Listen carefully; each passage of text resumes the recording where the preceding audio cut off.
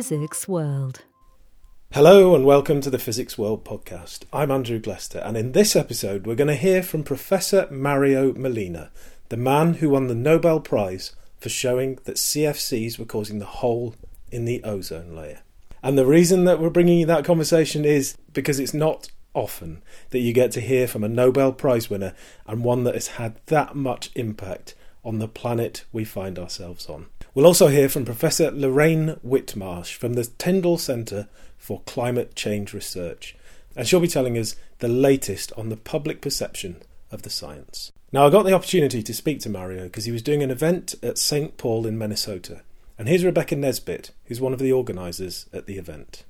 It's the Nobel Prize Inspiration Initiative.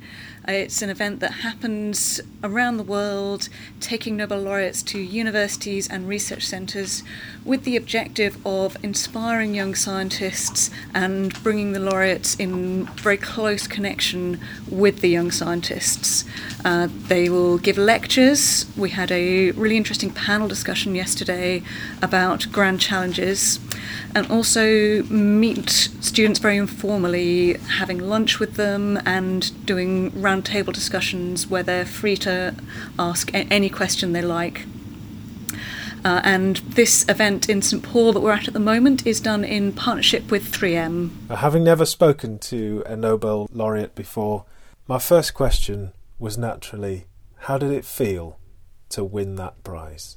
Well, it was amazing because I at first few seconds or minutes or so, I didn't quite believe it because there were no precedents for Nobel Prizes with issues connected with the environment. We were, of course, also doing fundamental sciences, and I had been sort of warned by some friends I might be on some lists, but I didn't take it very seriously. But fortunately, I have some other friends in Sweden, some colleagues, science colleagues that were also on the boards that to choose the Nobel laureates, and they came on the same phone call and then I realized it was indeed correct. And it was, of course, a big surprise, but extremely rewarding. But eventually, of course, we realized it's also a responsibility. We need to help society to deal with the problems that we think need to be solved, such as climate change. And fortunately, with the stratospheric ozone depletion, we kept working hard, but we certainly now know that the problem has essentially been solved and the ozone layer is already recovering. But we do have a lot of work to do with climate change. Yeah, for sure. And did winning the prize, I know you said that it became a responsibility as well, but did it change the way that people dealt with you? Do you feel like people are more starstruck since you won it when they talk to you or anything like that? Yes, what happens, and that's just the nature of the Nobel Prizes, fortunately, that we then have easier access to decision makers at very high levels, heads of state and so on. So it's easier, and that's, again, part of the responsibility that we have to use that advantage to try to communicate what we believe is rational and what we believe is for the benefit of society. I can give you one example. I became a member of PCAS, which is there's a group of scientists in the United States that advises the president. So I was a member of this group with the Clinton administration to begin with, and then again with President Obama. And with President Obama, we were able to work hard with the climate change issues, which, as you know, President Obama did support strongly. But this group is science advising, so we had to deal with many other issues connected to science, related to health and to all sorts of other issues, artificial intelligence, and so on and so forth. So it's a very interesting and rewarding experience, but also with high responsibility, because we were communicating directly with President Obama on many occasions. And do you watch the prize announcements each year with great interest, or do you kind of play a game predicting who you think is going to win and everything? No, I do watch them, of course, because it's by experience we know it's very important, and it's amazing how important many of the prizes have been for the development of science. In fact, that's one of the issues that when you first receive this news, that makes you, how should I put it, satisfied, but at the same time it's honored, because in the past, some of the scientists that really revolutionized science for the betterment of mankind for many years were also Nobel Prize winners. So it's amazing the success stories that come out of Nobel Prize winners, of course. But many are in different fields, so I'm, of course, interested but not familiar with the details of many of these other fields, for example, in the biological, biochemical sciences. But then eventually the other big advantage of being a laureate is that you get to have many friends, laureates themselves, that have fascinating experiences and have done fascinating science that you can learn and talk to them about what they have done. And of course, many of them, like myself, have changed. Not kept doing the same science they've always been doing, but moved to other aspects of general problems of society involving, for example, education. I wasn't around at the time, and I'm wondering whether I'm thinking of Isaac Newton's famous quote about standing on the shoulders of giants. And what was this built on a body of knowledge that was already there, or was it a sort of brainwave that you had, or how did you start thinking about it in the first place? The way we started that was with my colleague Jerry Rowland. I started working with him after finishing a PhD at Berkeley in just very fundamental sciences, and my colleague Jerry Rowland was also working just with fundamental physical chemistry. But we decided to learn about the atmosphere and learn about atmospheric chemistry by choosing just a problem. We didn't know whether it would work, but we chose a problem out of curiosity, which is what would happen to these industrial compounds, not of natural origin, what would happen to them in the environment. So something was known already about the ozone layer, the stratosphere, and in fact, it was our colleague Paul Crutzen, who shared the Nobel Prize with us, that had earlier identified some natural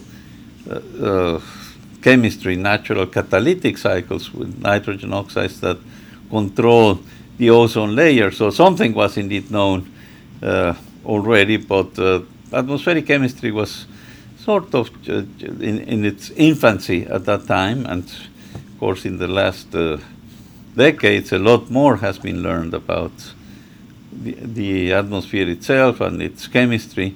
So in some sense our research was also fundamental science that helped to really get acquainted and learn how the atmosphere functions, particularly for its chemistry that turns out to be crucial to understand the sort of protections that we get in the atmosphere in its natural state. I might be wrong on this, but my perception is that the public accepted your science, that the CFCs were affecting the ozone layer, far more readily than they've accepted climate change as a science. Is that your perception too? And if so, why do you think that your bit was more accepted more easily?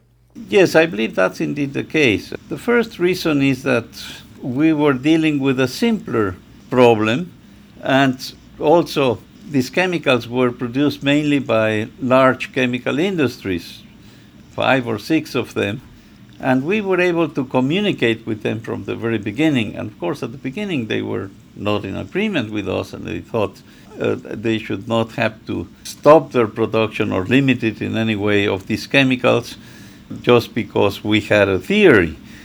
But in subsequent years, this theory became very well tested to the extent that first the main chemical company was the DuPont company, had already made a commitment to stop producing these chemicals should the science become well established. And when it became well established indeed, For example, as stated by reports from the National Academy of Sciences and so on. Then the DuPont company accepted that, and by that time we had already induced them to produce other industrial chemicals that would also work as refrigerants, and they could also keep selling, but that would not affect the ozone layer. So, in a nutshell, we were able to collaborate with industry, and then, of course, with decision makers in government, diplomats, and so on, and with heads of state, so that an international agreement, the Montreal Protocol, was agreed upon in the 1980s, essentially by all the nations in the planet. Climate change, unfortunately, is more complicated. As we know, it's caused mainly by burning fossil fuels, although deforestation also helps. And fossil fuels are very much ingrained in the economies of developing as well as developed countries nowadays. So it's much more difficult to change the use of fossil fuels than it was to change just the use of the CFCs. But there's one more complication, which fortunately we were able to avoid with the CFCs. I mentioned that essentially all the nations in the planet agreed to stop that. But with climate change, it took a lot longer, as early as 2009 or so. Practically all the heads of state at that time had agreed that something should be done about climate change, and they summarized it, as we had suggested, that by saying we need to change emissions in such a way that the temperature, the average surface temperature of the planet, does not increase more than 2 degrees Celsius, something like 3 degrees Fahrenheit or so. And it took another number of years until 2015 for the negotiators to seriously accept what the heads of state had already agreed upon. But that's when the Paris Agreement was signed, and practically all the countries in the planet agreed with that, to take voluntary measures to begin with, but to decrease emissions to deal with the problem in some sort of initial way that would later could be strengthened. And that's very encouraging, just like the Montreal Protocol. The one discouraging news is that the moment there is one head of state that doesn't agree with this, and that's Donald Trump here in the United States. And we believe there are no good reasons for that. There are just political reasons. Many industries are willing to change because they understand the science, and it's very clear. And many companies, many mayors of different cities have agreed to collaborate. Certain states like California, Massachusetts as well, but the administration of President Trump does not. We believe that's highly irrational and hope that's just a temporary offset, that we will be able to, as a society, to deal with this problem. We don't have that much time left before we get into big problems, but we hope we will be able to deal with it. When you've been speaking to politicians over the years, have you experienced politicians changing their mind based on the scientific evidence? Yes, with some problems. First, let me point out that with the CFCs and the Montreal Protocol, the ozone layer, to begin with, we had similar problems. We could not communicate directly with politicians. When we did, some of them expressed doubts, but eventually they all agreed with the science.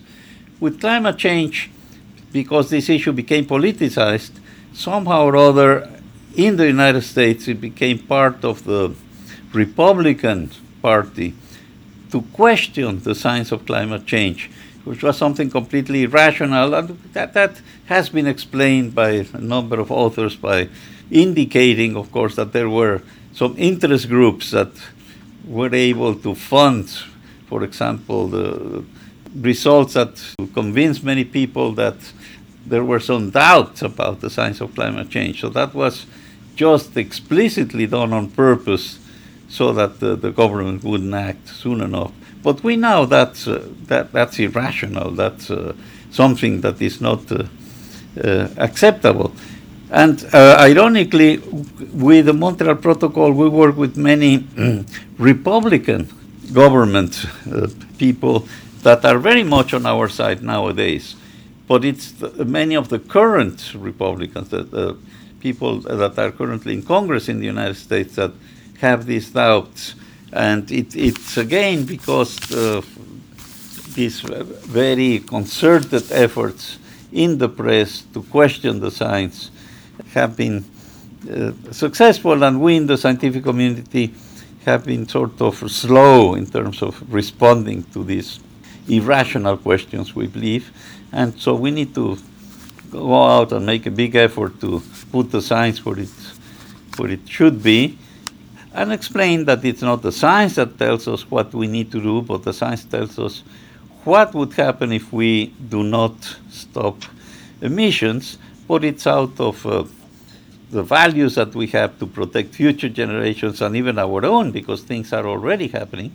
It's these values of that we want the benefit of society that impel us to advocate that the emissions should certainly be reduced and eventually stopped of the gases that are affecting the climate, and mainly carbon dioxide.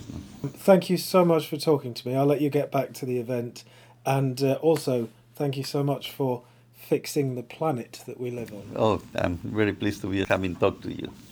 After speaking to Professor Mario Molina, I wondered if there's anything that can be done to persuade those people who, even after all these years and all the evidence, still refuse to accept the science of climate change. So I spoke to Lorraine Whitmarsh, a professor of environmental psychology at Cardiff University and part of the Tyndall Centre for Climate Change Research, which brings together scientists, economists, engineers and social scientists to look at the numerous aspects of climate science. Lorraine's research focuses on how people understand the environment and how they are affected by the environment, in particular perceptions of climate change and interventions which might encourage people to lead a less carbon-heavy lifestyle. I'd like to think that support for climate change denial is dwindling in numbers, even if the remaining few are still making a lot of noise. Here's Professor Lorraine Whitmarsh. I'd say there's probably a fairly steady something like 10 or so % of the population who are kind of, let's say, hardened skeptics who really, you could tell them anything, you could completely, show them every scientific fact there is about climate change and they just wouldn't change their mind. They really don't think that there's any human influence.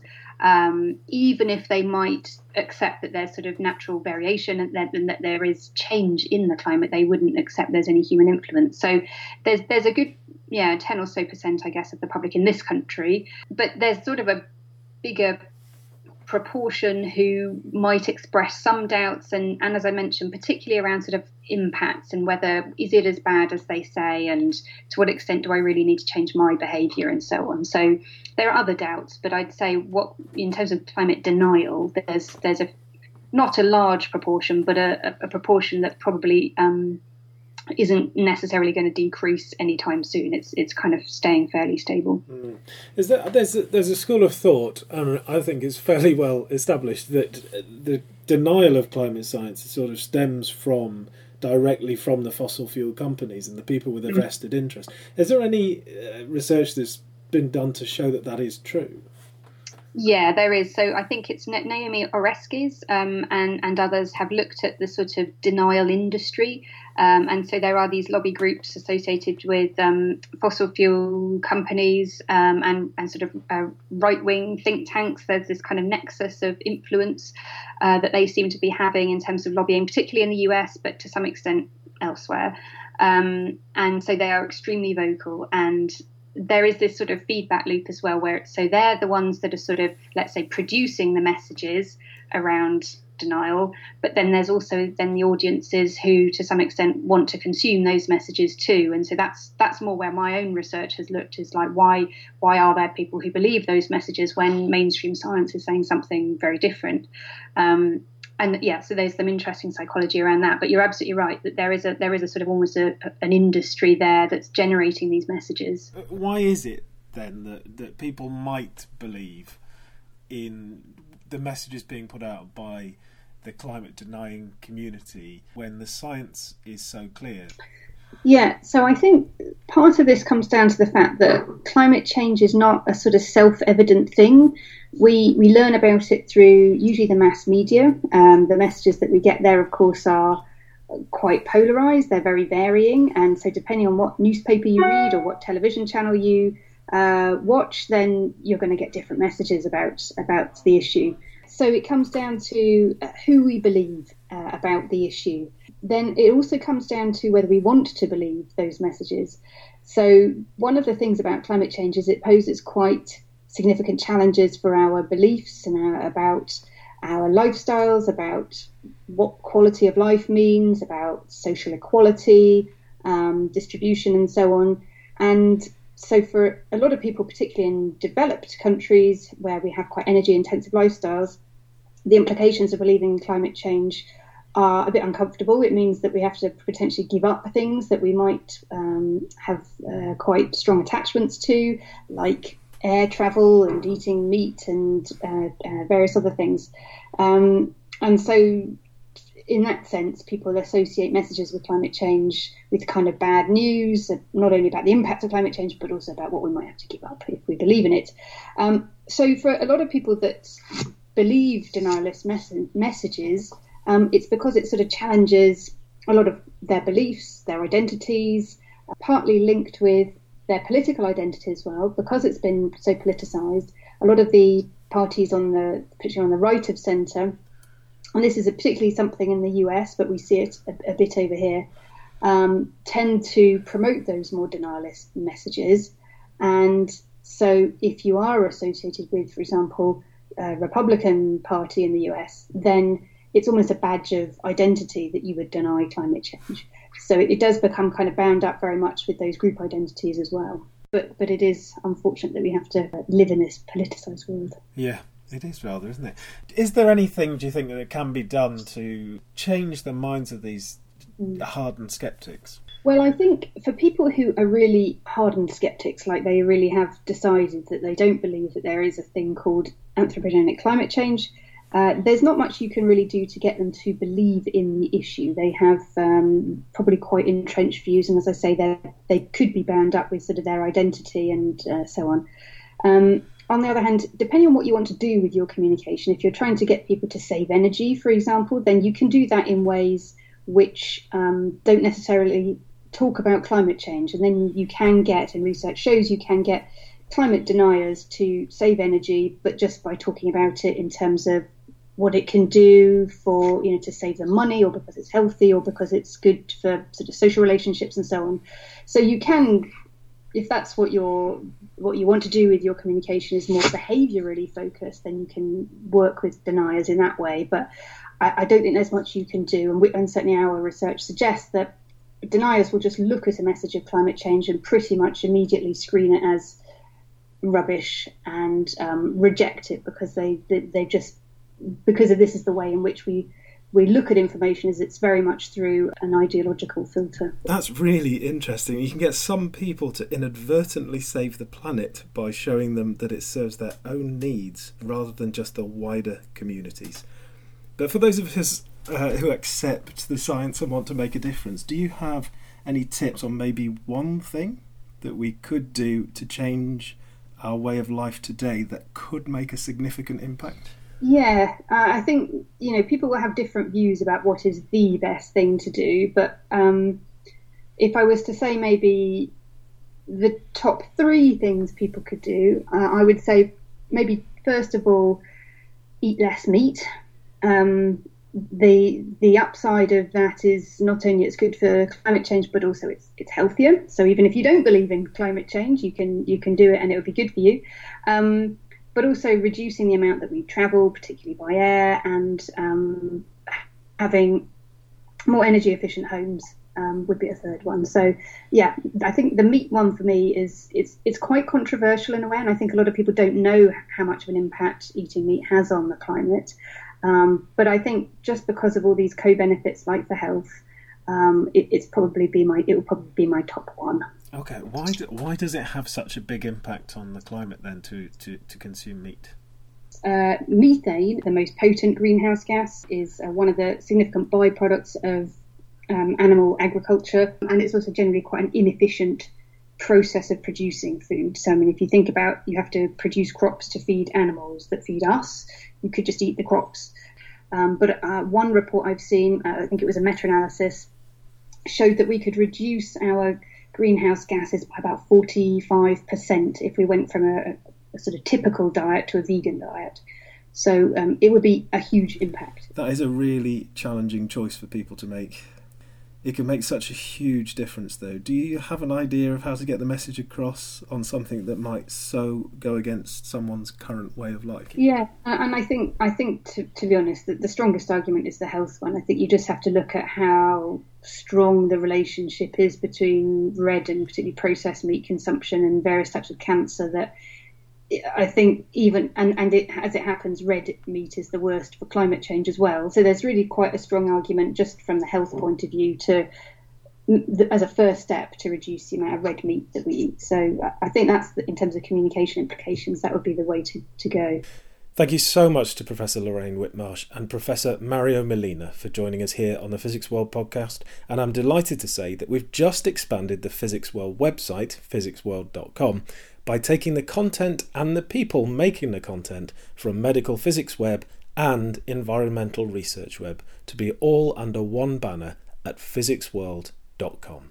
You can go and have a look around the website and find articles and resources for many more aspects of the world of physics as of today. I'm off to cook some lentils, and we'll be back next month when we'll be discovering some of the exciting developments in the UK space sector. Thank you very much for listening.